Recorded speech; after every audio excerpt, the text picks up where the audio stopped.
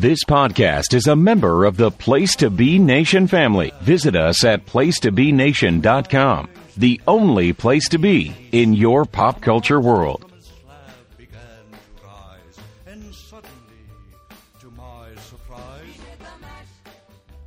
Monster mash. It was a graveyard smash. It caught on in a flash.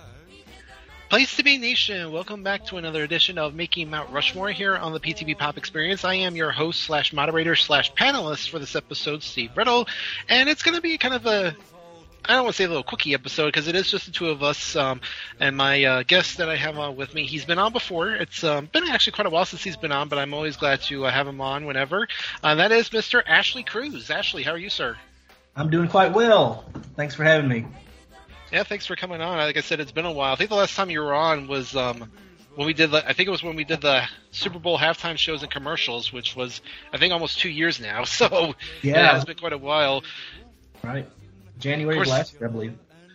Yeah, and I remember that episode. That was when I had no voice, so I was struggling to get through that one. But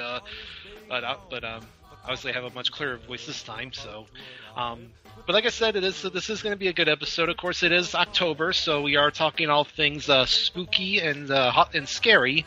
So we are going to be discussing for this episode Halloween songs and horror films. This, of course, I think this is definitely a good little topic to talk about because there have been some pretty good choices for both of these.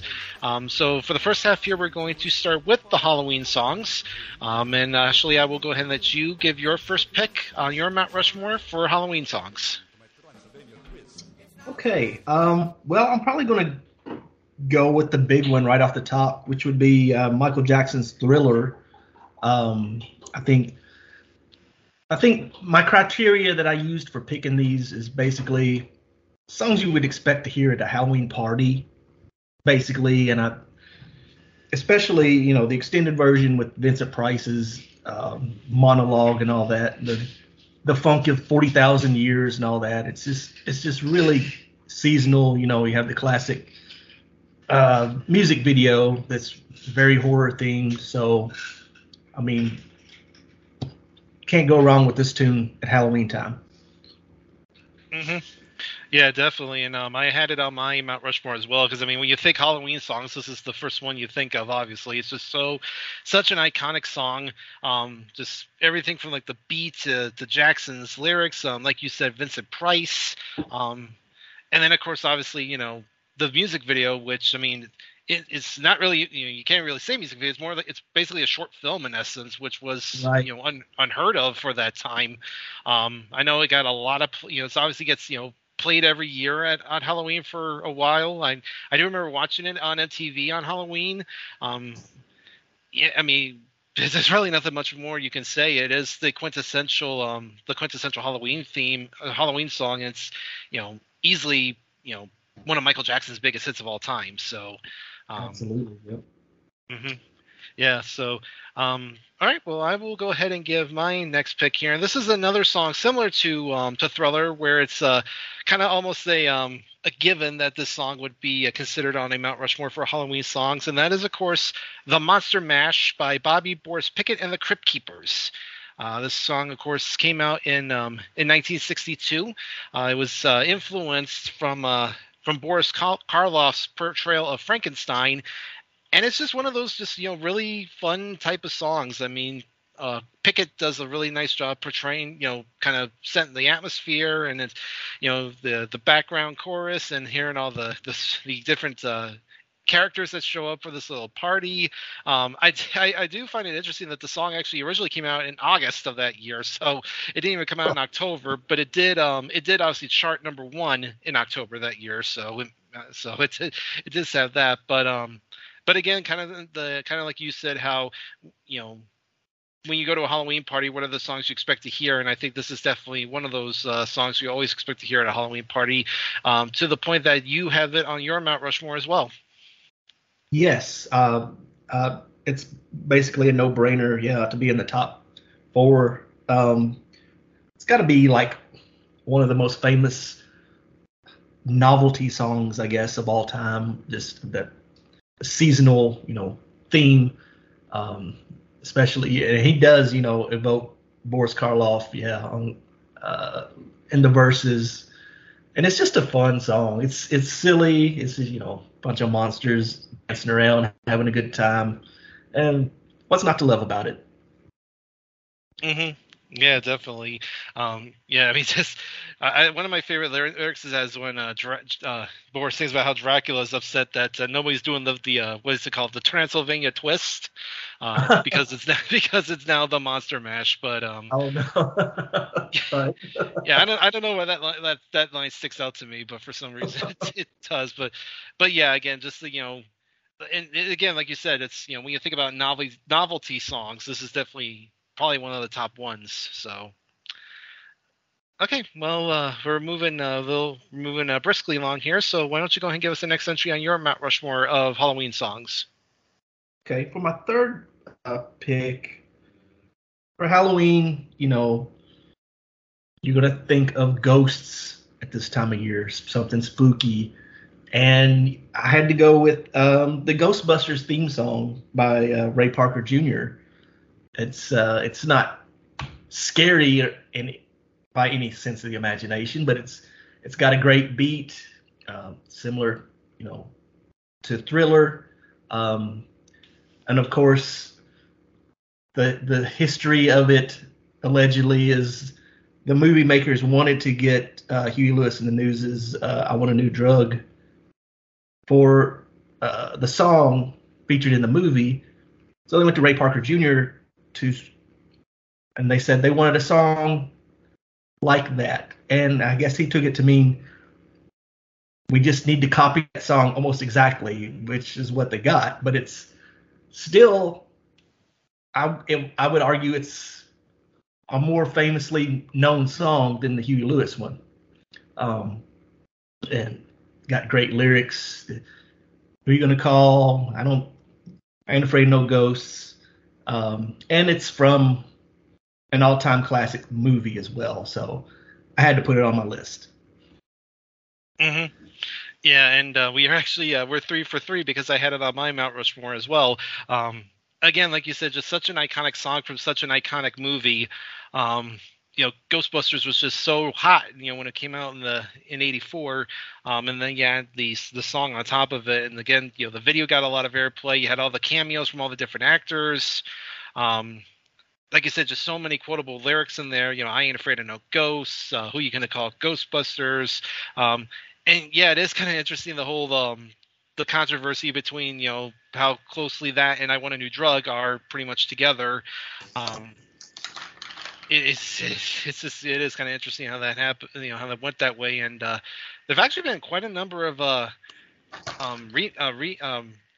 remixes of it or other versions of it. I know like Run DMC did one for the second Ghostbusters film, and there were a couple of other different versions of it. But I think you'll definitely, when you think of Ghostbusters, you'll always think of the other Ray Parker Jr.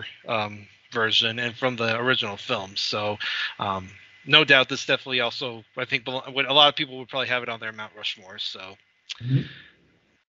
All right, well, I will go ahead and give my last pick on my Mount Rushmore. I think this is finally where you and I might differ a bit. For my last one, I went with another kind of interesting, kind of iconic 80s song that got a lot of airplay when it did, and that's Somebody's Watching Me by Rockwell. Of course, Rockwell, Rockwell, of course, the son of Berry Gordy. And this was obviously, his biggest hit and his only hit. He was obviously a one-hit wonder. Another pretty memorable video where he's like in his house and he's pretty much, at the peak of paranoia, thinking somebody's out to get him. Again, just an iconic beat to it. And again, and I mentioned this before in a previous Mount Rushmore, the fact that, they brought Michael Jackson in to be the background vocals for the song, was kind of it was a big deal. And I know Jackson actually kind of played low key. In fact, kind of denied that he was involved with it because he didn't want to take any of the focus off of Rockwell, since it was his song in essence.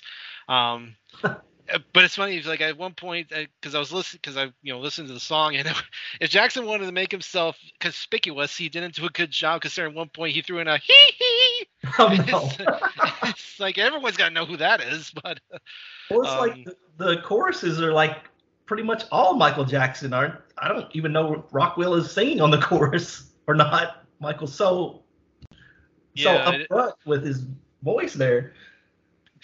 Yeah, no, it is, and of course I do remember. I think it was like in the mid 2000s. The song kind of got a little bit of a comeback because it was featured in a bunch of Geico commercials. It was like those ones where it was like the stack of money with the googly eyes, and they would play the song in the background. So got a little bit of a rebirth from there. But yeah, when you think, just again, when I think this is another one, when you think of Halloween songs, this is one that I think comes to mind, at least for me, at least. So, did you have anything else to say about this song?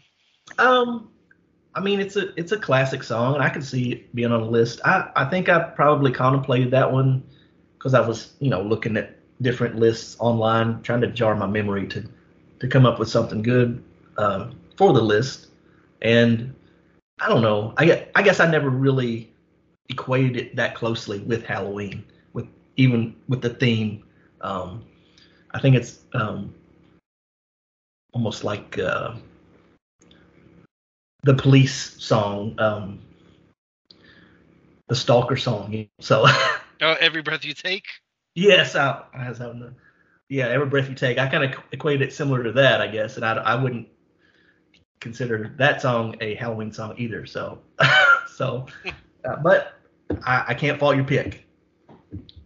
Mm-hmm. Yeah, I mean, I'm sure it's probably not, the first one everyone would think of. I wouldn't be surprised if some people thought that same way. So, well, you have one entry left on your Mount Rushmore, so why don't you go ahead and give it to us? Yes. So, and this fourth one is the one that I debated the longest. The first three were like just guaranteed, and I looked at a few different ones to fit in here. So then I was thinking about songs that have been routinely featured in horror movies. I guess kind of loosely tie the two Mount Rushmore lists together. But I went with Don't Fear the Reaper by Blue Oyster Cult. It's famously it's featured in the original Halloween. I think it's in the original Scream movie. I think it's in Zombieland. So it's had a lot of high-profile features in horror movies, and it's talking about dying. So, what better thematically to tie into Halloween than "Don't Fear the Reaper"? As you get that haunting vocal, the classic guitar riff, the crazy freak out breakdown in the middle where everything goes haywire. I mean, it's a classic song. I thought it fit this list pretty well. Mm-hmm. Yeah, I kind of debated this one back and forth. It does have that kind of feeling of eeriness to it, and I mean, like you said, it is featured in some good horror films. I think actually Stephen King said that it was his inspiration for The Stand. Oh wow! For when he wrote that. So that's kind of a cool little nugget there. But yeah. I mean, for me at least, obviously, I'll always remember the song for the fact that it makes everybody want more cowbell. Right. Yeah, the SNL tie-in. Yeah, that's kind of like superseded a lot of that song in pop culture for the last 25 years or however long it's been since that sketch. Mm-hmm. Yeah, I mean, only Christopher Walken can make a quote like, "I got a fever, and the only prescription is more cowbell." Make that sound credible. So, right. But yeah, but yeah, like you said, this is definitely has plenty of tie-ins to the horror films, and like I said, it just kind of it has that kind of feeling of or of horror and that mysterious kind of feeling to it. So I definitely I can see why you put it on your Mount Rushmore. And I actually did have it. I mentioned it, just missed my cut, but I actually did have it as an honorable mention. So okay. But with that said, speaking of honorable mentions, we'll now go ahead and kind of discuss those if we have any. So why don't you go ahead and give us one of your honorable mentions? Okay. The first one was, I guess, the Time Warp from the Rocky Horror Picture Show. I mean, it's a pretty iconic song it's been recreated on sitcoms and other TV shows over the years. It's been, if you go to a midnight screening, people dress up and act it out when it's time to do the time warp again. So it's a very seasonal Halloween themed, just a silly song that I think that was his background was musical theater prior to doing the movie, so it makes sense. Mm-hmm. Yeah, that's a good one. I don't think I've ever seen the Rocky Horror Picture Show. It's on my list of films I do want to watch at some point. So I can't say I'm too familiar with the song, but knowing the how memorable the movie is, I think I could definitely see why it would be included. So I will definitely have to look into that one. If the way to experience the movie, if you've never done it, is go to a midnight show and just experience it, because everybody dresses up, they all act out the lines in the crowd as the movie's playing. I mean, I did it in college and it was quite the experience. All right, well, I'll definitely keep that in mind. I don't know how many theaters around here would be doing a showing of it, but you never know. All right, well, I'll give one of my honorable mentions as well, and this song is also from a film, from one of my all-time favorite films growing up and still to this day. From The Nightmare Before Christmas, I went with This Is Halloween by the Citizens of Halloween Town. I think it's just a really fun song just to kind of open up the film. You get all the introduction to all the big characters. The atmosphere is just so amazing. You see the great cinematography and the stop motion animation just really, just blows your mind away, especially for 93 when it first came out. And of course, I know, the big debates always is The Nightmare Before Christmas a Halloween movie or a Christmas movie, but I think there's no question about it, where this song falls into place in terms of the two holidays. So I think it's kind of both. But I mean, it does. I guess it depends on the time of the, what you're feeling. I know, Right. at least for me, when I was working in with Regal, whenever they would do re-releases of Nightmare Before Christmas, they always released it in October. So I always took it. My end as a Halloween film. So, but again, it's I know, like I said, some people do see it as a Christmas movie. So I mean, it could work. It works either way. So Yeah, that's just a perfect marriage of Danny Elfman doing songs for Tim Burton, either directed or produced films. It's just they're both really quirky, wacky guys, so it meshes together so well. So he has a way with those unique songs. Absolutely. Mm-hmm. Yeah, definitely. All right, why don't you give us another honorable mention? Okay. Well, I went with the Halloween theme by John Carpenter. It's just, a very simplistic, couple, 2 or 3 beats on the piano keys, but it's so iconic. And when you hear that, something bad is about to happen. It's just from one of my favorite movies, which we might talk about later. Spoiler, but yeah, it's just such an iconic keyboard riff. I don't know if you can have a riff on a keyboard. I don't know, a run, whatever. But the music is very memorable and very creepy. Mm-hmm. Yeah, I definitely agree, and I had it as an honorable mention as well. I mean, in terms of horror theme songs, it's like you said, it's probably the most recognizable one. Just that that da da da da da da da da da da da da. It's just it just sets the tone so well for that film, and like you said, whenever you hear that theme, something something's about to go down. So definitely Yeah. very, very iconic. So I think that Carpenter's father was a professor of music, so I think he always had like one foot with the in the music interest while still pursuing directing. So he was always making music, and managed to tie them together. So. All right, well, I'll go ahead and give another honorable mention for me, and I went with "Psycho Killer" by the Talking Heads. Oh, Another, nice. yeah, another just kind of really kind of creepy kind of song. The lyrics are about supposedly about the thoughts of a serial killer. Again, it was featured on the soundtrack for Stranger Things. It also actually made an appearance in a Treehouse of Horror episode too. So again, kind of the little the Halloween tie-in there.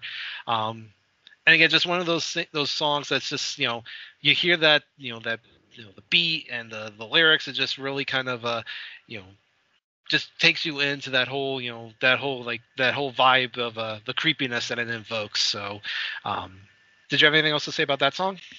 Oh, well, I mean, I'm in a band and we cover this song when we play out live. So, I'm a big fan of it as well. So we kind of do a little mashup with L.A. Woman at the end of it, and then kind of go back in because they just kind of line up. But it's a great song, and yeah, I can't fault you for that pick either. Yeah, definitely. Okay, why don't you give us another honorable mention?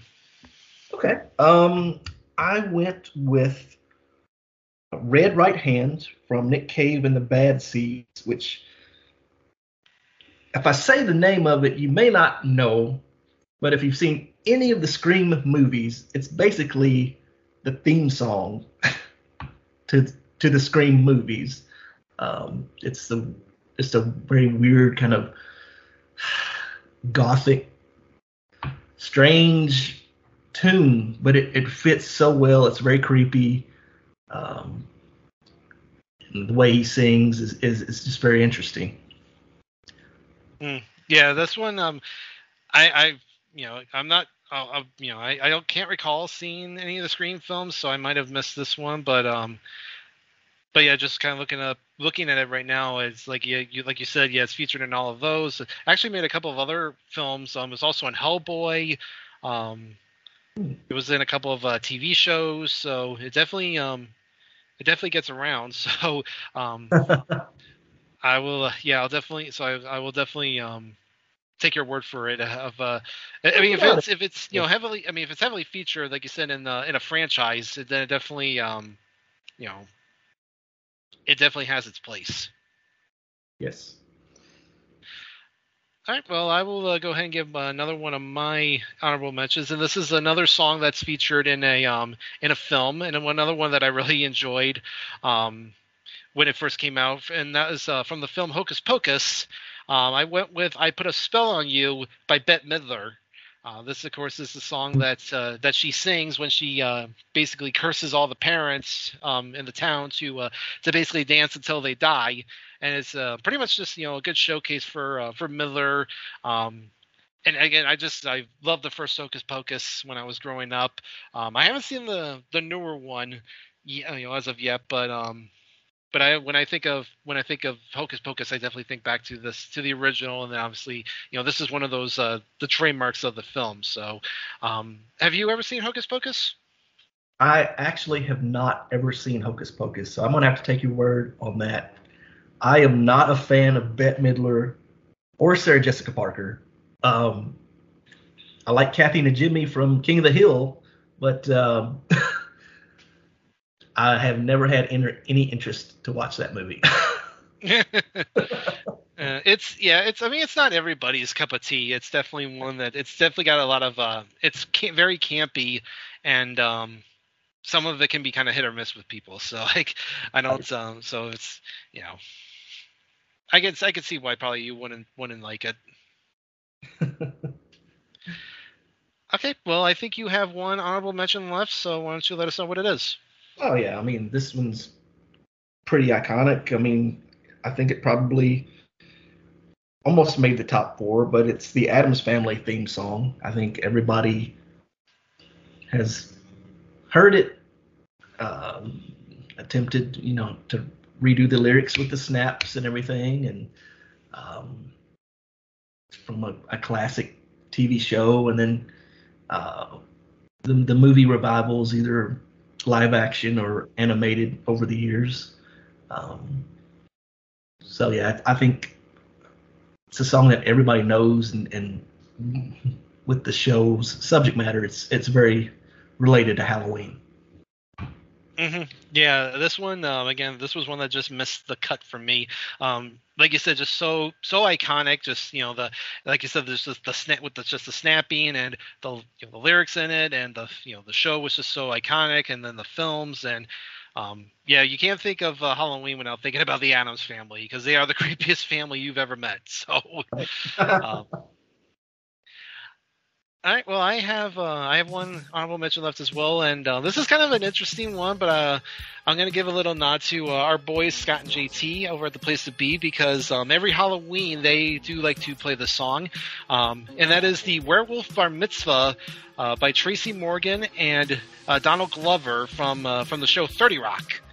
This was they did this back in 2010, and it's kind of you talk about kind of novelty type songs. This is one of those ones where it's like you have somebody who's getting ready for a bar mitzvah, and they eventually, and during the bar mitzvah, they turn to a werewolf. So, No.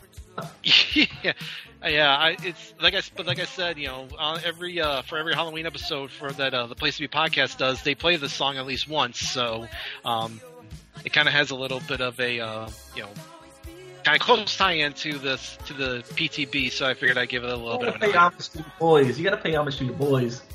Oh, of course. Yep. All right. Well, that will. Go ahead. No, I was just saying that's a good pick. Yeah. Okay. So that will go ahead and wrap up the first half here. So we're going to go ahead and take a little breather, kind of refresh the candy bowls. And when we come back, we will go from we'll turn off the radio and head over to the silver screen as we discuss some of our what we think are the best horror films. This is, of course, making Mount Rushmore here on the PTV Pop Experience, and we will see you on the other side of this break.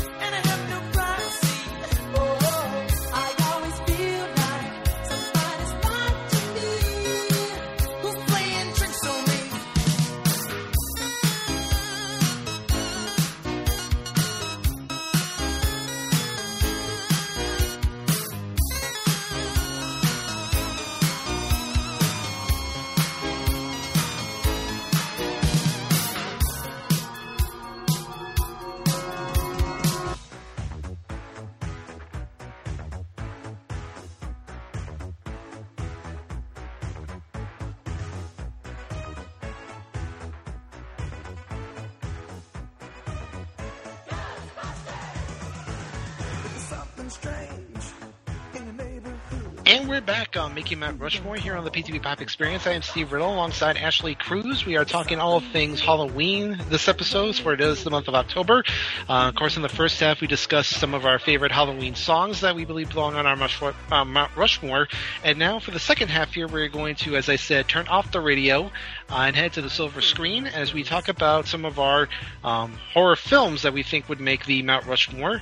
And I will go ahead and kick things off here. And I'm going to be completely honest, I am not the biggest fan of horror, but I wanted to, but I do have films I do think belong on the Mount Rushmore, and what I kind of wanted to do was try to cover as many eras as I could. I do have two films from the same year, but I do have like a kind of a newer film, some mid films, and then I have for my first pick here kind of a really old school film, and arguably one of the greatest horror films of all time, and I went with 1931's Frankenstein. Of course, as I mentioned, the aforementioned Boris Karloff portrayed the monster. This kind of helped kick off the Universal Classic Monsters franchise that would kind of dominate that early 30s and 40s, and of course point of reference again, talking about our good friend Scott Criscolo, if you go to the archives here on the Pop feed, he, of course, did all the Universal Classic Monster films. So be sure to check that out, check all those out. Of course, this film, like I said, arguably considered one of the greatest horror films ever made, and also one of the greatest films ever made.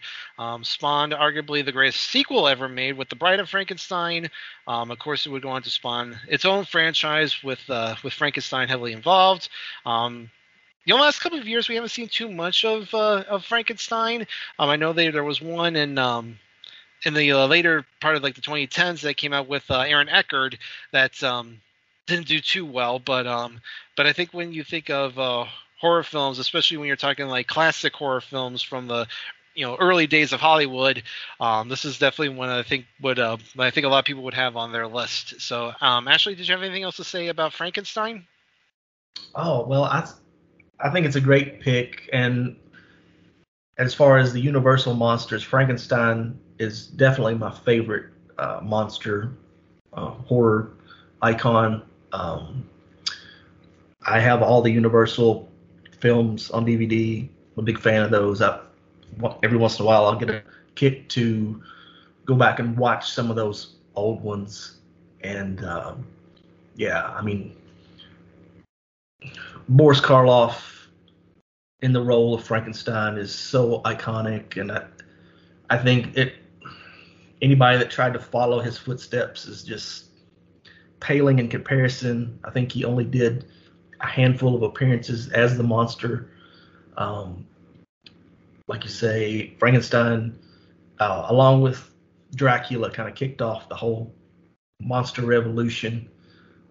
Bride of Frankenstein is great. I think that the third one they did, Son of Frankenstein, which was kind of the inspiration for Young Frankenstein, is criminally underrated as well. You've got Basil Rathbone is the son of the original Doctor, who he played the famous version of Sherlock Holmes, and then you've got Bela Lugosi plays Igor in that one. So it's a good representation of some classic actors just chewing scenery and doing some good acting. But you can't get to the third one without the original. And I know it's based on a book, and it's kind of like a wild departure from the book. I think they got into a stage play that they kind of drew inspiration from to do the original film. It's a lot different from Mary Shelley's book, but it's the version that everybody remembers. Mm-hmm. Yeah, definitely. And like I said, like we said, it kind of kicked off that whole franchise. It was that and Dracula came out that same year, so they were basically the forefathers of it. So, and I know Universal has recently tried to redo it with their Dark Universe. Unfortunately, that did not pan out so well. So, yeah, because what's up? Back to the drawing board once again. Right. So yeah, we'll have to see if where they go from there. All right, well, why don't you go ahead and give us your first entry on your Mount Rushmore of horror films?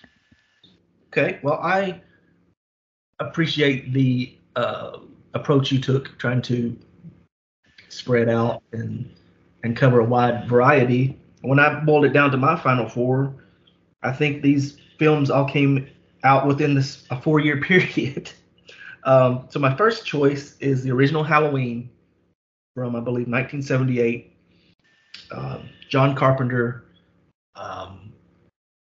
which I think they were going to originally call it the Babysitter Murders or the Babysitter Killer.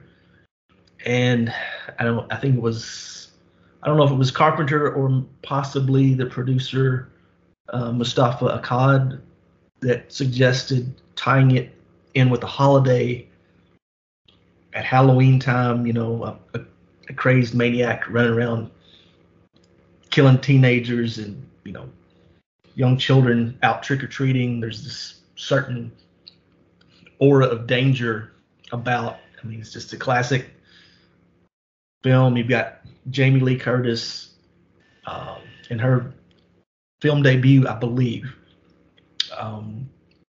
You've got the great Donald Pleasance playing Dr. Sam Loomis, a very iconic role. I appreciate the music sets a tone. The character of Michael Myers, just that featureless mask, which was I believe a William Shatner Star Trek mask that they kind of cut the eye holes out, painted it white, frizzed all the hair out, and it just works so perfectly for this emotionless killer. He gets out and he's stalking these teenagers and picking them off one by one, and it's before they got into later movies that kind of strayed a little too far from the main goal, I guess, of the film. But he's just an iconic character. I appreciate the suspense, the stalking. There's not really a lot of gore even in this movie, even though there's several of them that get killed. I like that one, and a lot of times I watch that one and the sequel, Halloween 2, back to back. I kind of treat it as like one big movie, but the original, I have to go with the original as my first choice. Mm-hmm. Yeah, I agree. I actually had it on. I did have it on my Mount Rushmore as well. I mean, it is just such an iconic film. It kind of was one of the first big slasher films of that time frame. Because I think that came before, because that was before Friday the 13th and Nightmare on Elm Street. So this one definitely set the the template for everything. It was Jamie Lee Curtis's debut on the big screen. So this pretty much launched her to the stratosphere as Laurie. It introduced what would become the common trope in horror films of the final girl. Like I said, Michael Myers was just such an iconic villain with the like you said, with the Shatner mask, which it's so weird, but it just works so perfectly. You got other great characters in there. We talked about the soundtrack earlier, the theme, and obviously it would go on to spawn numerous sequels / remakes / prequels / whatever else. It's it's so hard to keep track of everything, of how everything goes, and of course I know that I remember Rob Zombie doing the two in the late 2000s, and then of course these last couple of years we have the more recent films. The 2018 Halloween Kills, and then more recently Halloween Ends. I mean, yeah. So just even though the timeline does get pretty complicated when you're trying to follow through everything, there is no question that that when you're talking horror films, this is one of those. You can almost argue. I mean, I know obviously there have been horror films before it. But this is you can almost argue this one kind of revitalized that genre, and as we kind of get into the 80s, we would see a lot more classic horror films kind of follow in its footsteps. So and they will keep making Halloween movies until the end of time, because as they say in the movie, you can't kill the boogeyman. Yeah, no matter what they do, he always finds a way to come back. So, but yeah, I think I think this definitely belongs on a Mount Rushmore for horror films. So, okay, well, we'll stick with you, Ashley. Why don't you give us the next entry on your Mount Rushmore of horror films? Okay, I'll just go down the list here with, I believe it came out the following year, 1979. It would be Ridley Scott's Alien. I think it's the ultimate intruder in a house movie, but it's an alien on a spaceship where you can't get away. This thing is stalking you. It's almost impossible to kill. You've got Sigourney Weaver in her breakout role as Ripley, which she's went on to be, another, like the final girl, like you mentioned before, And I think originally that character wasn't even written as a female. I don't think they had any genders in mind when they wrote the script. But they went with her, and it worked perfectly. And it's another franchise that has spawned numerous sequels. One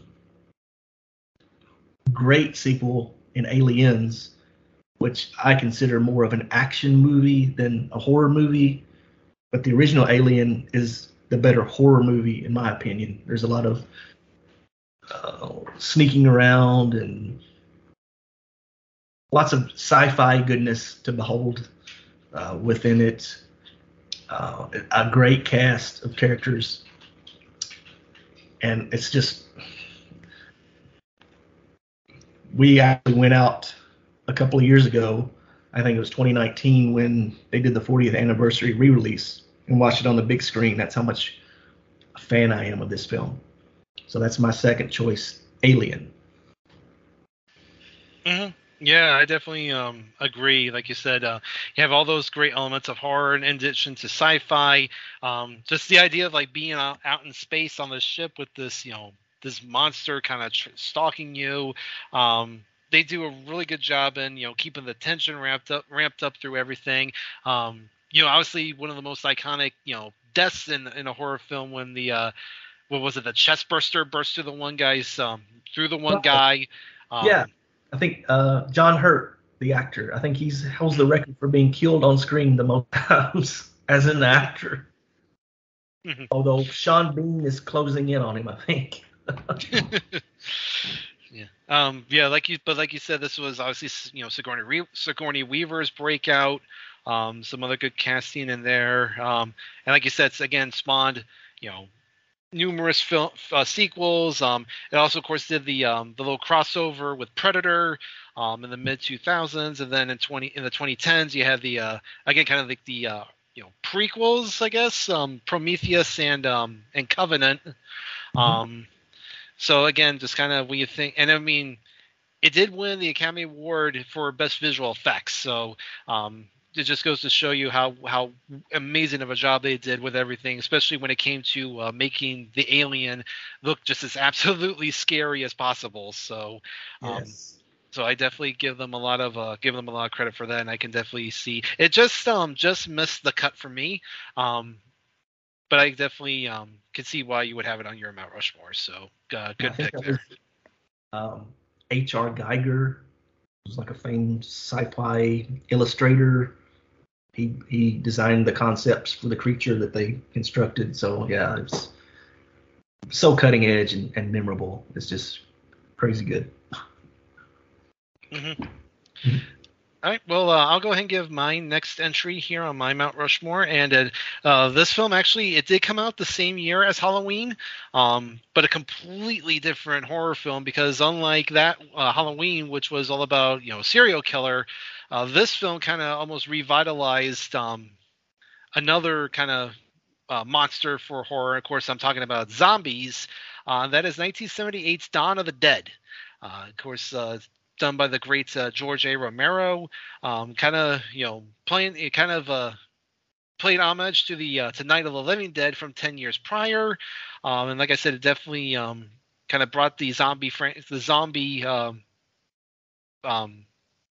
back to the big screen in a big way. Again, just the idea of all these undead things coming after you. Of course, it would go on to spawn a remake in 2004 that was done by Zack Snyder.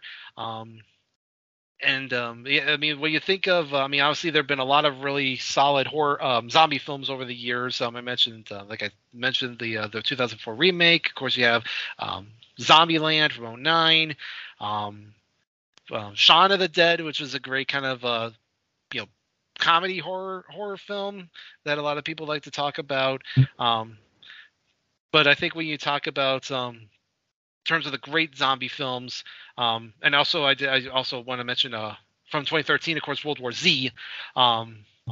But I think when you think about zombie films, I think besides Night of the Living Dead, one of the first ones that always get talked about is Dawn of the Dead from '78, and you actually had it as one of your honorable mentions. I did, and it was just missed the cut of being in my top four. I love the movie. I think Romero always tried to include some kind of social commentary with his zombie films. So, with this one being set in a mall, it's supposed to speak on commercialism and how we as people must consume. So that ties in with the zombies, that they must consume brains and flesh and all that.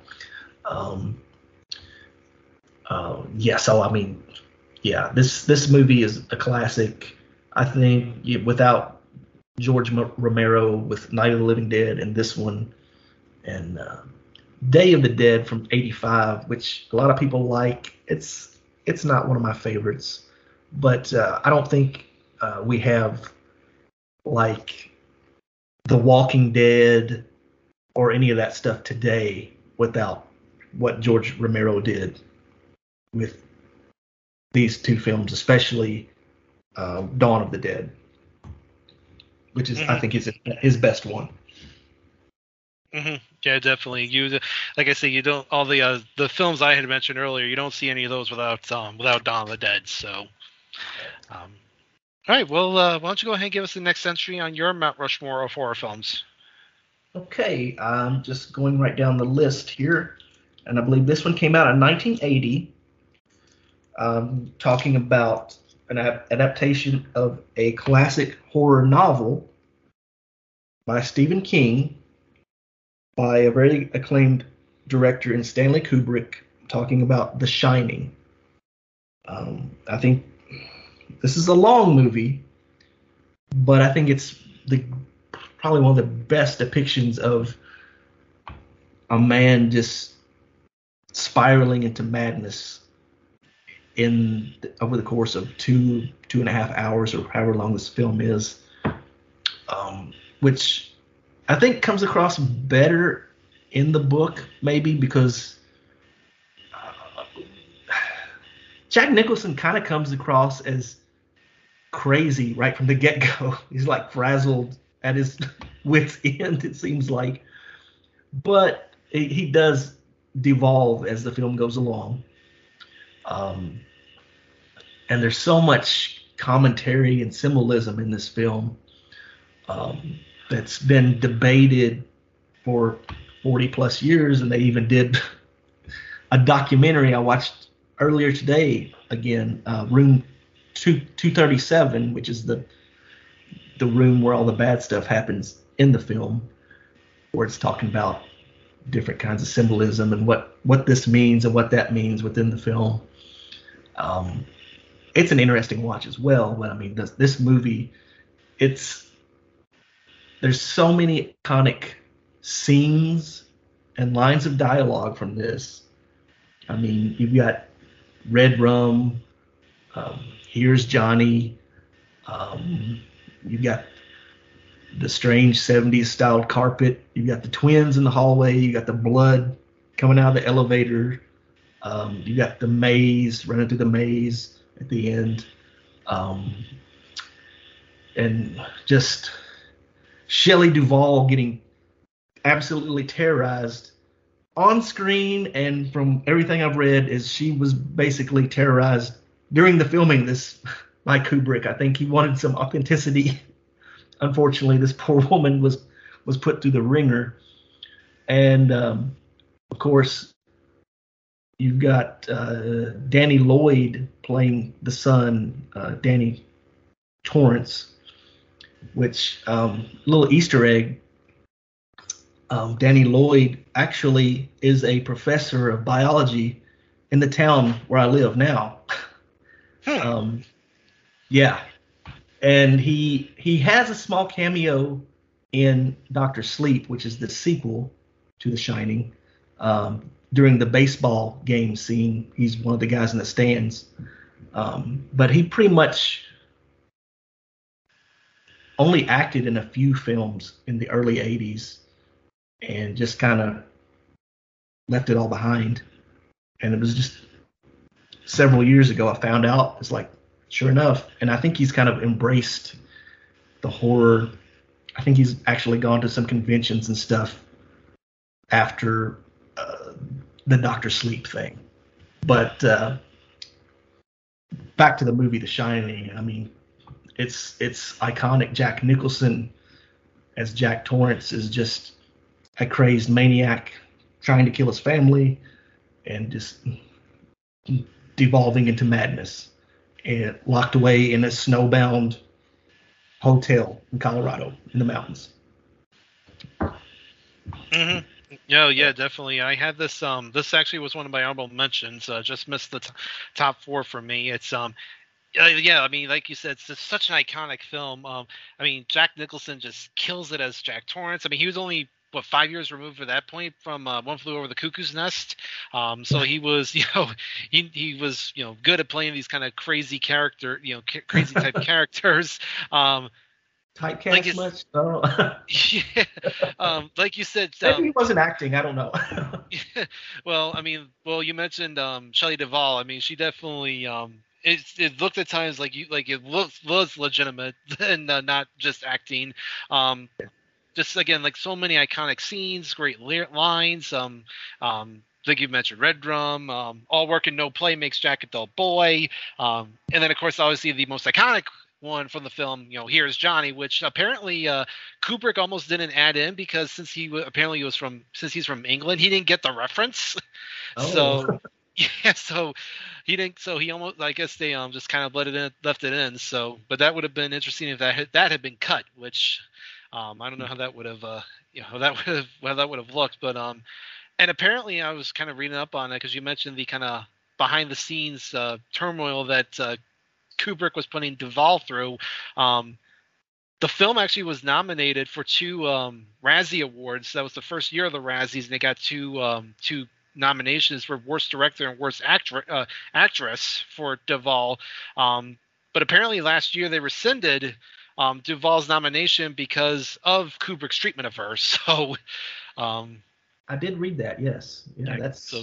Yeah, kind of an interesting little tidbit there. And then, like you mentioned, Doctor Sleep, coming out in 2019, which I did not see that film. But it's like my interest, my kind of a connection, mostly to The Shining, is the fact that it's the inspiration for arguably one of the greatest Treehouse of Horror segments of all time with the shinning. Right. Just seeing seeing Homer go crazy and that short is obviously great. But yeah, I think and it's funny because I guess Stephen King was not too happy with how the film turned out because of how much it deviated from the novel. Yes. So that is, again, kind of another interesting note there. But I mean, like you said, it's one of the most iconic horror films of all time. It's probably, one of Jack Nicholson's, top 5 performances. One of Duvall's best performances of all time. It's one of the standard bearers of horror, so I definitely think it's like I said, it didn't quite make my top 4, but it definitely belongs on there. So Stephen King did not like the film. He didn't like the treatment of it. Kubrick changed a lot, and there's actually a scene. So in the book, they're driving to the hotel in a red Volkswagen. Well, in the movie, they're driving a yellow Volkswagen. When the Scatman Carruthers character is driving back to the hotel in the snowstorm, there is a red Volkswagen that's been hit by a semi on the side of the road, and apparently that was Kubrick's way to say, this is not your story, this is my story. I killed your story, we're going with mine. So that was his big send-off to King, and that pretty much incensed him, I think. Well, I've heard the stories that Stanley Kubrick is kind of one of those really off the wall type of directors, so right. That wouldn't surprise me. That wouldn't totally surprise me that happened. All right, well, I will go ahead and give my last entry on my Mount Rushmore of horror films, and this is one that this is my most recent one, even though it actually came out in '99, and it is one that kind of brought forth the what's known as the found footage type of film that you see in a lot of horror films today, and I, of course, am going with the Blair Witch Project.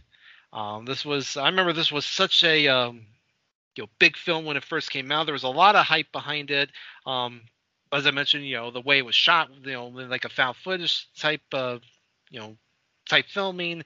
It was done at such a low budget, but it was definitely, again, just a lot of buzz around it. And it ultimately did very, very well. I know some people think it doesn't, hold up to this day. And we did end up, of course, we've had, I think, like one or two, we did get like one or two sequels after it that didn't do maybe as well as this one.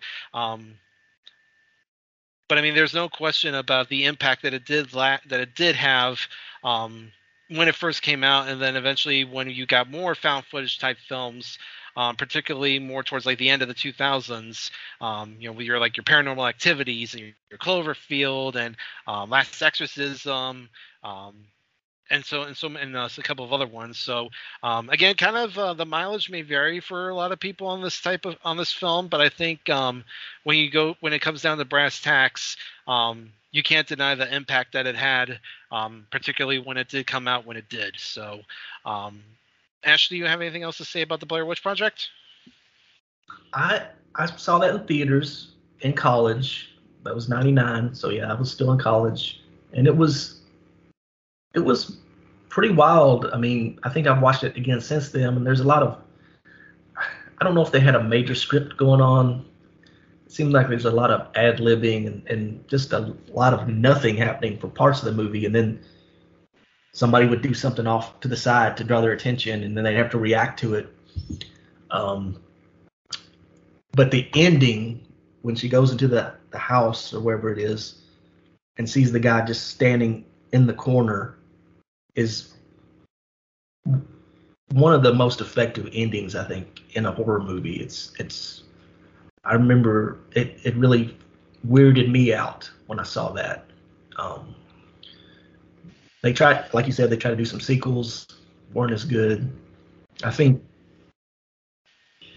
maybe the Paranormal Activity films might have done found footage better because it was in a house.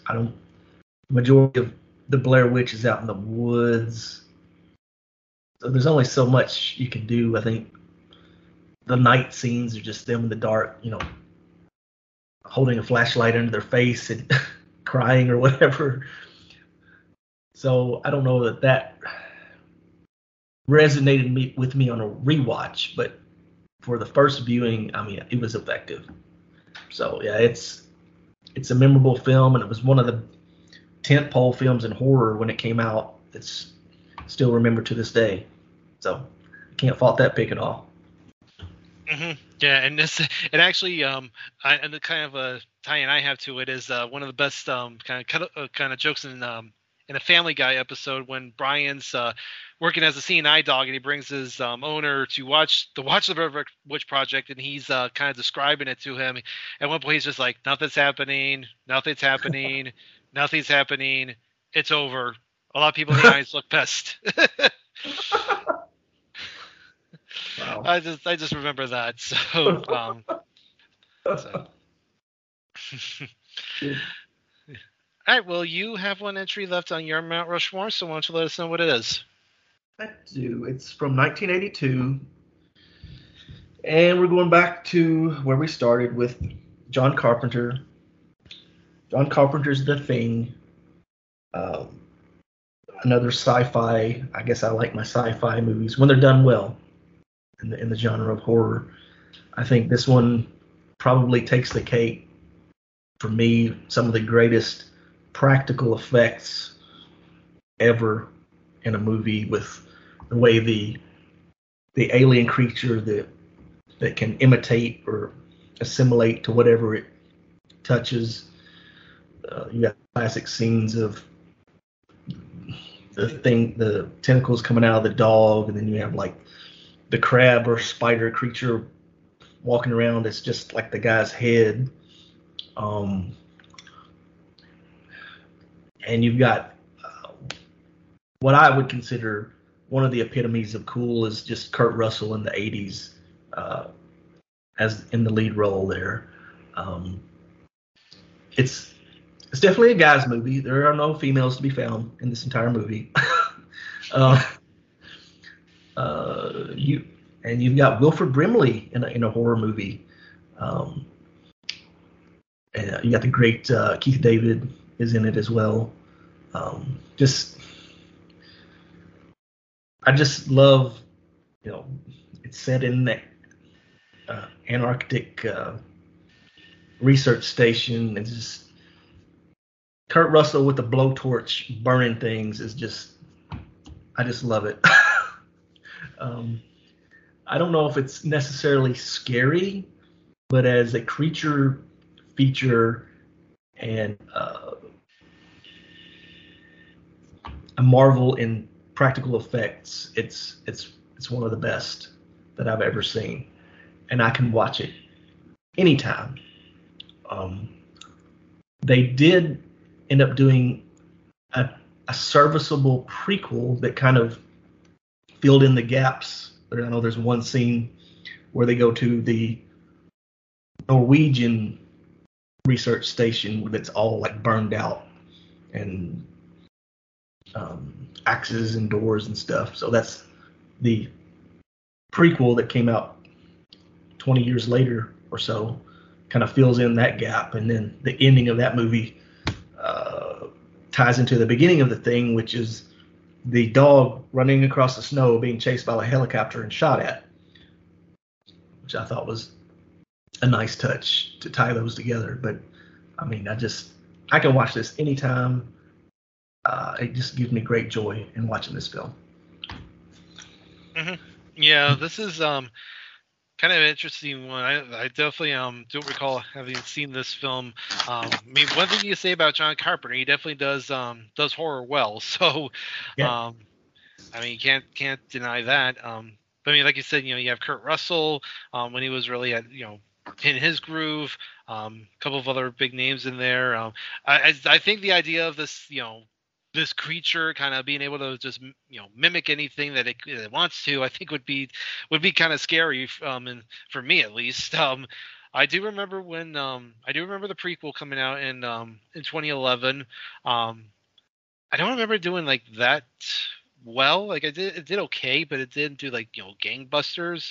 And I know even the original thing, it did okay as well, but unfortunately that had the unfortunate task of coming out at the same time as E.T. So I think when it comes to an alien film, more people are going to want to venture over to the nicer E.T. than to the Thing. So right, yeah, that's a rough opening weekend there. Yes, but yeah, definitely. Yeah, I can see why you would have it on yours. Again, it was one of those ones that kind of was on the outside looking in for me at least. So yeah, so it's from a short story from 1938 called "Who Goes There" was the original genesis of the movie, and then they had a film from 1951 called "The Thing from Another World," which is, so I guess technically The Thing is a remake or homage to a previous film, but I think it's the superior adaptation of that story by far. Mm-hmm. Yeah, definitely. All right, well, that will go ahead and wrap up both our main Mount Rushmores. So now let's go ahead and talk honorable mentions. I will go ahead with my first one here, and I did go with another slasher film, obviously following in the steps of Halloween. I did go with the first Friday the 13th from 1980, kind of introducing the world to another guy that just can't die no matter how many times you try, Jason Voorhees. Although it is interesting that in this film, I thought you were going to say Kevin Bacon. Well, I can't really. He's it takes a lot to kill him too. But the interesting thing, of course, about this film is that technically Jason really isn't even the villain; it's his mom, Right? Pamela. So Jason really wouldn't become the main villain of the franchise until later. But again, just kind of the whole you got this you know everyone at camp, and it made people not want to go to camp because of this film. And again, just so many memorable deaths in it. Obviously, another iconic look for this, for Jason with the hockey mask and the machete. Again, it would spawn numerous films. Of course, the legendary crossover that he did with Freddy and Freddy versus Jason. And then, of course, you had the 2009 Friday the 13th. That was basically a kind of a reboot of it. It's one that I'm surprised we haven't seen again in more recent years, that we haven't seen another Friday the 13th film. Maybe they just don't, they're just not sure kind of where to go with it from here. But I think when you think about, obviously the slasher films from that, late 70s, early 80s, these were basically the big three: Jason, Michael, and then obviously a few years later, of course, was when Freddy came along. So, and by the way, point of note, Nightmare on Elm Street did not make my honorable mentions. Again, just missed the cut for me.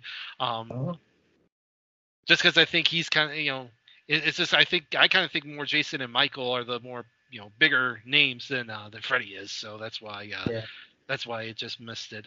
But did you? Oh, go ahead. In terms of Freddy, I think a lot of the later sequels were so bad that it kind of muddies the waters of Freddy in the horror genre for me, anyway. There's some really bad movies out there, sequels. As far as Friday the 13th, I think there's been a lot of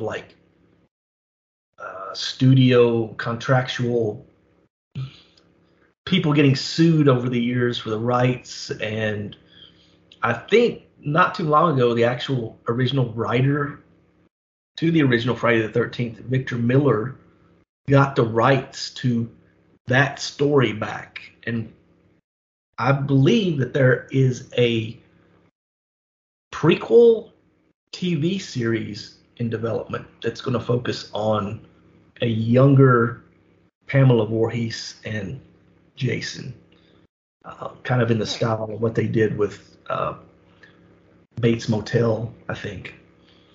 So Jason in some form is going to be back, not in the near future. That'd be kind of interesting to see. Yeah. Okay, well, why don't you go ahead and give us one of your honorable mentions? Okay. This one, I guess, would be considered the first modern blockbuster. It put Steven Spielberg on the map. Of course, I'm talking about Jaws, which I think is 1975. It's just the classic music, great characters. One of the worst mayors of a town in cinematic history is in this film. Just the terror of a great white shark terrorizing this beach, or almost, I think it's an island community. Yeah, it's Amity Island. With this out of town sheriff that's trying to save everybody, and there's some decent effects. It didn't make my list for the Mount Rushmore, but I do watch it every 4th of July. It's my 4th of July tradition because that's when the film is set. So I always know I'm going to watch Jaws at least once every year. Mm-hmm. Yeah, this was a good pick. Like you said, it was in essence the first big summer blockbuster, and kind of kudos to Steven Spielberg for kind of recognizing that the summer is obviously the time when most people will be out to see films. So he definitely set the model for that.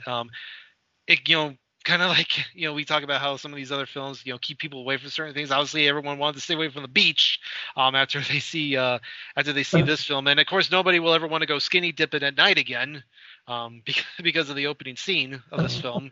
Right. But yeah, just the tension that you feel trying to, with them trying to find this shark. Some good quotes in here as well. Obviously, you're gonna need a bigger boat. I think what kind of hurts this film a little bit is that if they just left it with this one, it would have been fine. But then they had to do those sequels, which completely kind of muddy the waters for this for Jaws. Yes. Of course, it would go on to be an attraction at Universal. One of the more definitely one of the more popular ones. And it, again, kind of like you said, put Steven Spielberg on the map. And it's definitely like we said, kind of set the template for what we know as the summer blockbuster. So definitely a good pick there. Yeah, I'm surprised that they haven't tried to reboot this one yet. I mean, they've done a lot of shark in the water type things with like Deep Blue Sea, and then you even have like that whole terrible franchise of Sharknado. Oh, God. I don't think you would have any of that without Jaws. Yeah, and well, you also have the Meg as well. Oh, so good point. Yep. Yeah. Those are actually maybe that's probably they're trying to make their like almost like a kind of like a reimagining of Jaws. Yeah, it's even bigger than Jaws. It's a prehistoric shark. Yeah, yeah, but yeah, oh gosh, Sharknado. That was. I haven't seen any of those films, but I hear they don't hold up well. So I think I might have made it through the first one, and then I had enough. I had an idea of what was coming beyond that, and it was not for me. Yeah, it was just like how much more camp can they get just for the sake of it? How many more D-list celebrities can we cram into this thing? All right, well, I'll go ahead and give another one of my honorable mentions. I do have another adaptation of a Stephen King novel. We're going to go ahead a year to 1976 with Carrie. You have, of course, this story about this girl who is tormented by her schoolmates as well as her religious mother. She learns that she has telekinetic abilities. And then, of course, it all culminates in one of the most memorable killing sequences of all time. Of course, at the prom, where she gets the pig blood dumped all over her by the bully, by Chris, and then she just goes completely, in essence, Super Saiyan, basically, just wiping everybody out with her powers. Just complete chaos. And then, of course, at the end, she eventually kills her mom before killing herself. And then you have that iconic scene at the very end where Sue shows up at the side of the former house. She puts the flowers down, and then Carrie's hand just pops up out of the ground and grabs her.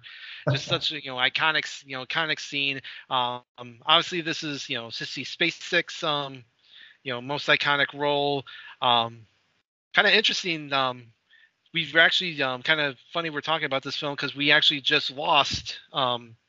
We're actually recording the day before we recorded this. We did lose sadly Piper Laurie, who of course played Margaret.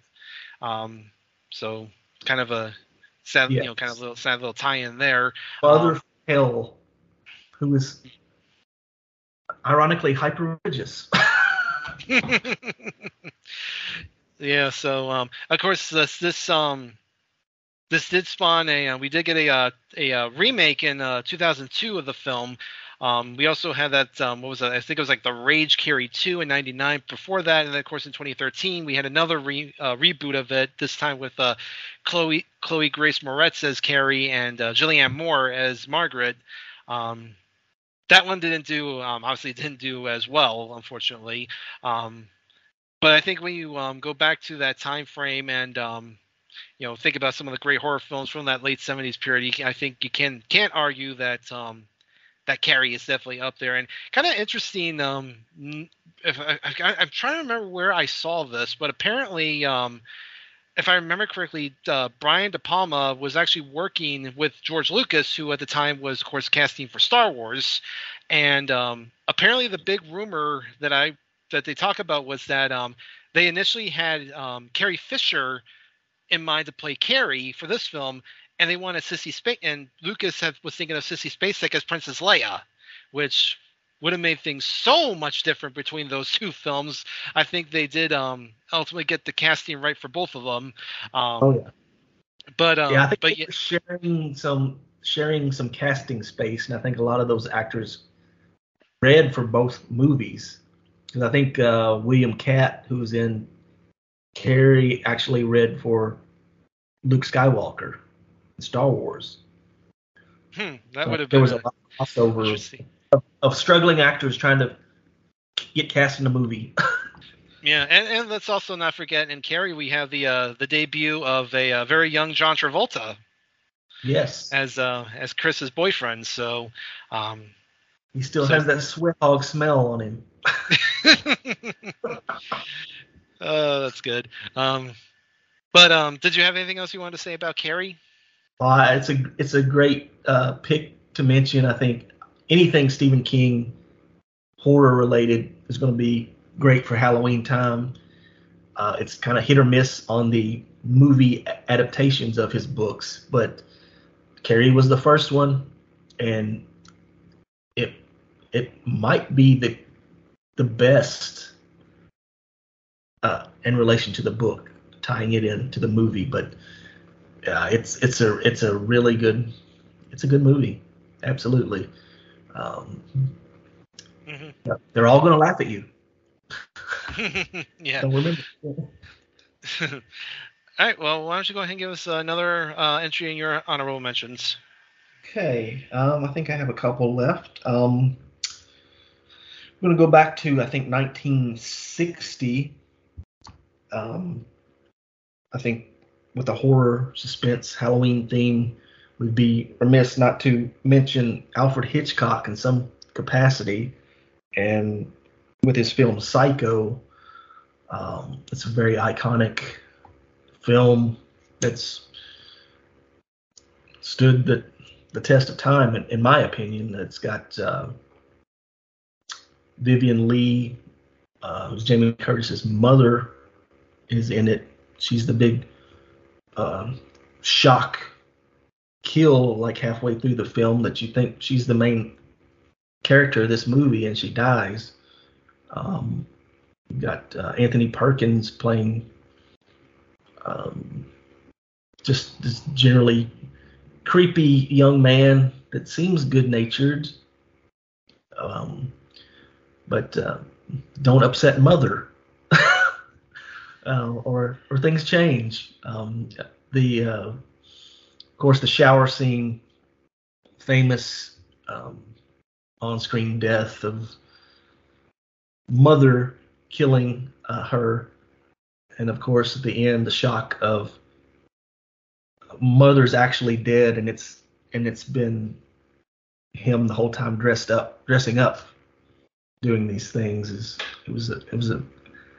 Had to be a shock factor for 1960. I think it was we were moving forward in time with the modernization of horror. We were getting away from Universal and Hammer films of 30s, 40s, and 50s.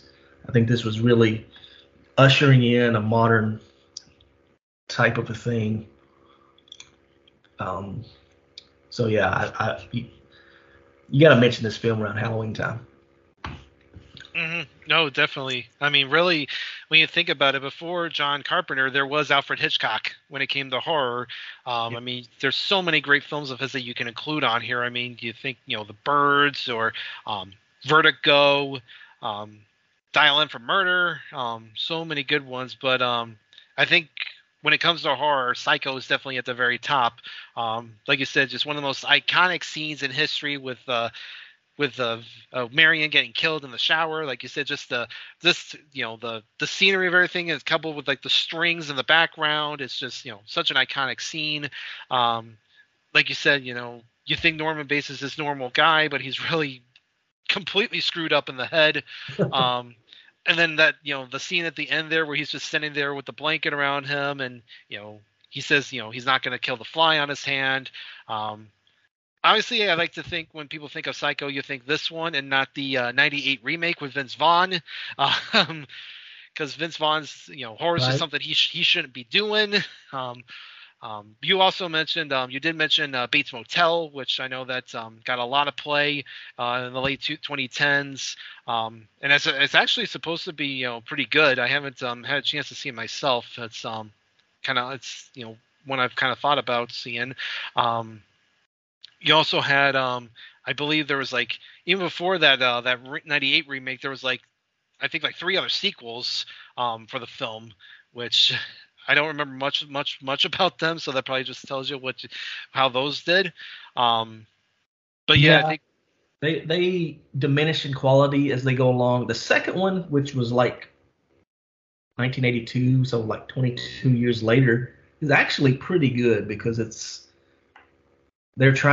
somebody finds out that he's the one that did the original murders, and they're trying to frame him for a new set of murders. So he's faultless through the entire film until the end when he figures everything out. Then he kills people.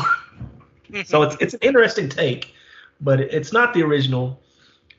And then after that, it just kind of devolves into typical slasher fare. I don't know. So, but yeah, you can't beat the first one. Oh yeah, definitely. No doubt about it. So, all right. Well, I'll go ahead and give another one of my honorable mentions. And I mentioned it earlier when talking about the Blair Witch Project, but I did also pick Paranormal Activity, the first one from 2007.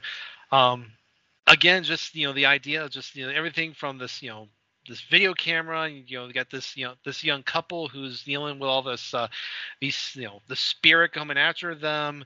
You kind of again see the slow kind of descent into madness for both of them, particularly for the main girl, Katie, and eventually it all comes to a head when she gets possessed, and then ends up killing her boyfriend, and then that kind of final bit there where she kind of crawls to the camera and her face basically distorts as she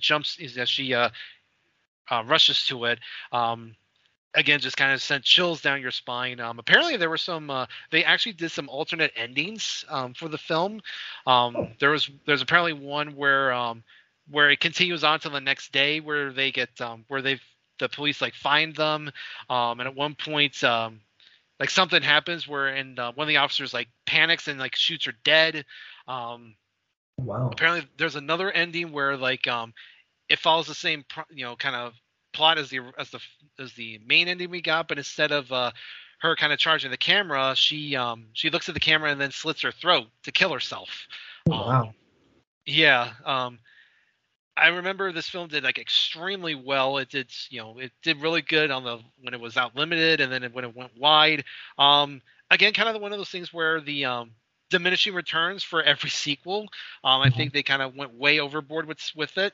I mean, we've had now the most recent one came out in 2021, which was the 7th film in this franchise, which again kind of maybe I think after a while it's maybe it should have stopped at some point, but again when it first came out in 2007, it came out right at the right time because it really kind of brought the found footage genre back because then you had that, and then in 2008 you had Cloverfield, as well as Quarantine, and it definitely I think still goes down in terms of modern day, one of the best horror films in recent times. So I don't know if you had anything else to say about the original Paranormal Activity. It's a good pick. They did a lot with some really neat practical trickery, I think. I don't think that there's much CGI effects in these movies, but I'm sure they had strings to pull stuff, and there's some good jump scares in that movie, absolutely.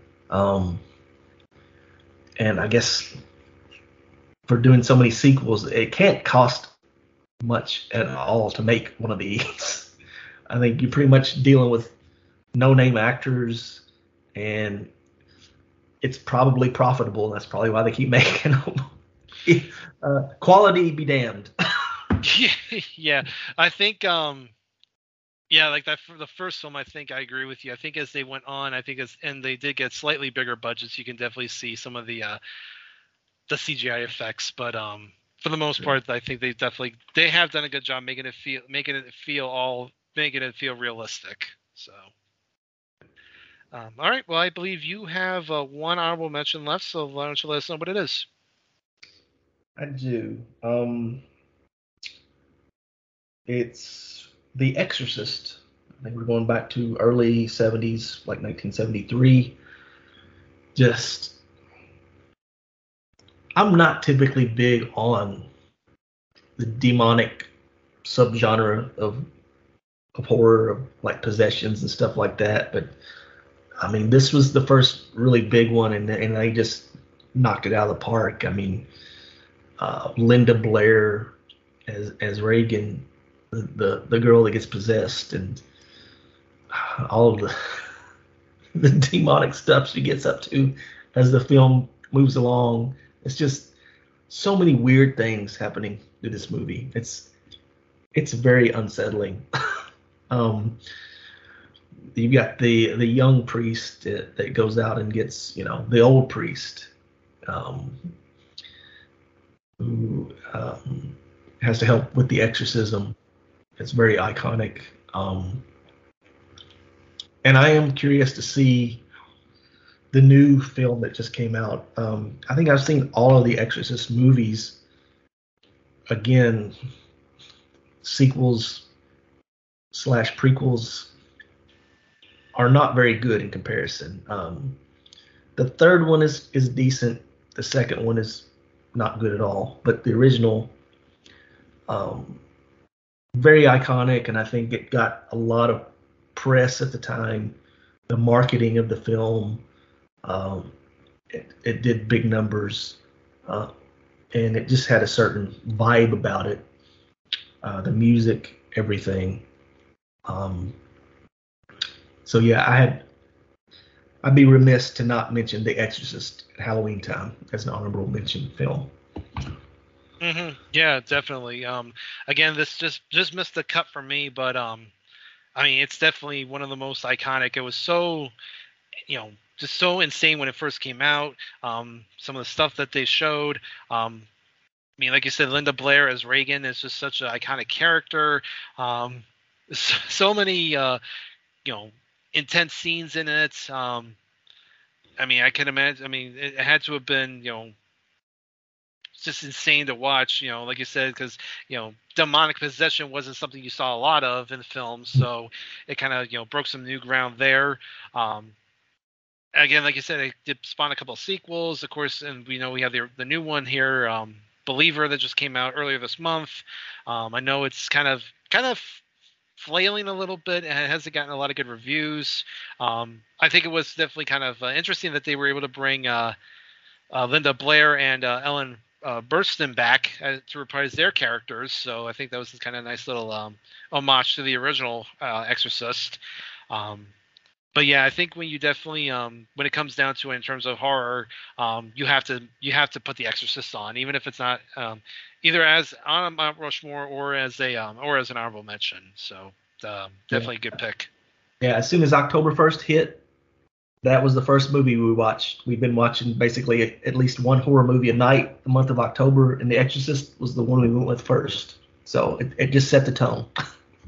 Mm-hmm. Yeah, definitely. All right. Well, I have two more on my honorable mentions, so I'll just kind of talk about both of them here at the same time. I did go with from 2004. I did go with Saw. Kind of interesting little franchise that has gone on to produce. Obviously, I always it's funny. I always kind of link in. Kind of make the notion that the first Saw felt more like a psychological type of a horror film, where you got these two guys in the bathroom with the hacksaws, and you get introduced to Jigsaw for the first time, and he's kind of playing tormenting these two guys, and then as we went on throughout the franchise, it just became more and more about how many more gruesome ways can we figure out to kill people. So Yes. they've tried to keep them like a good narrative kind of flowing through the entire franchise, but really it just became all about the blood and gore. I know we have the most recent film that came out last month, Saw 10, which apparently has actually done pretty well. I don't know if that's going to kind of lead to any more. Again, this is one of those ones where it's like, it's been diminishing returns with each new one. But I think it's definitely one, and again, when you come to the modern films, it was memorable for when it first came out in 2004, and it definitely deserves a mention. And I will just kind of quickly go to my last one here. And I go to to this day, the only horror film to win Best Picture at the Academy Awards. And that is, of course, 1991's Silence of the Lambs. Again, just another, iconic film. You got, Anthony Hopkins in one of his, trademark roles as Hannibal Lecter. Of course, Jodie Foster as Clarice. Just such, again, a great, really great film. Really well acted, really well done. Again, great lines in there. Anthony Hopkins with a great I ate his liver with fava beans and a nice Chianti.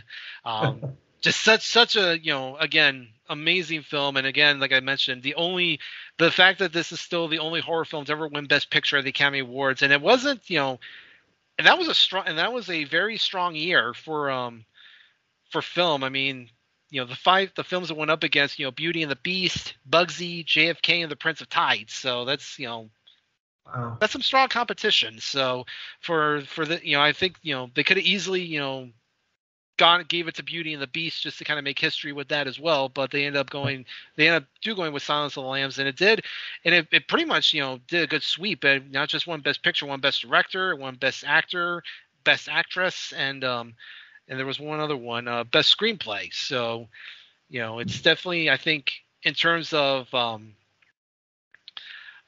critically, easily one of the greatest horror films of all time. So I definitely wanted to give that a mention. Did you want to just mention anything else about either Saw or Silence of the Lambs? Yeah, Saw is good. It's you were very accurate with the progression of the sequels. Yeah, it's funny. You could almost do the first movie is like a 2-person play on the stage almost with of course the shock ending at the end of the guy that they think is dead has been just laying there the whole time and is really the one behind everything. And the new sequel, the Saw 10 or X or whatever, is pretty good. It's kind of like Saw 1.5. It's set between the first one and the first sequel.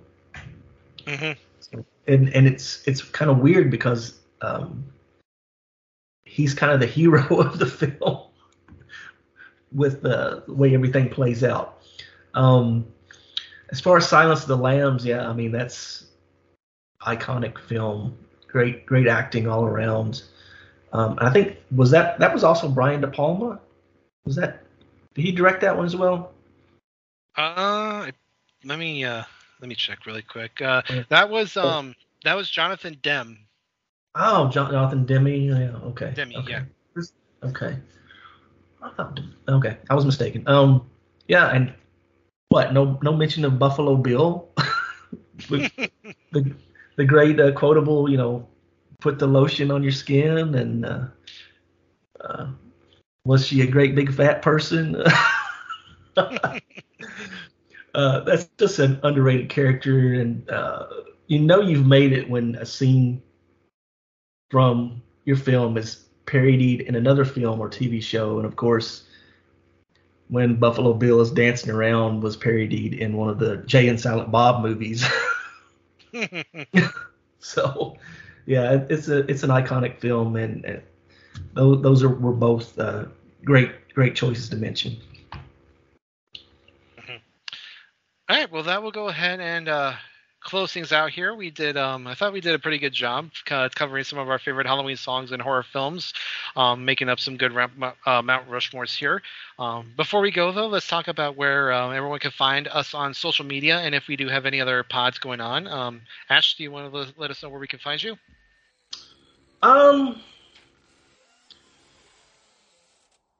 No, I mean, I'm on Facebook.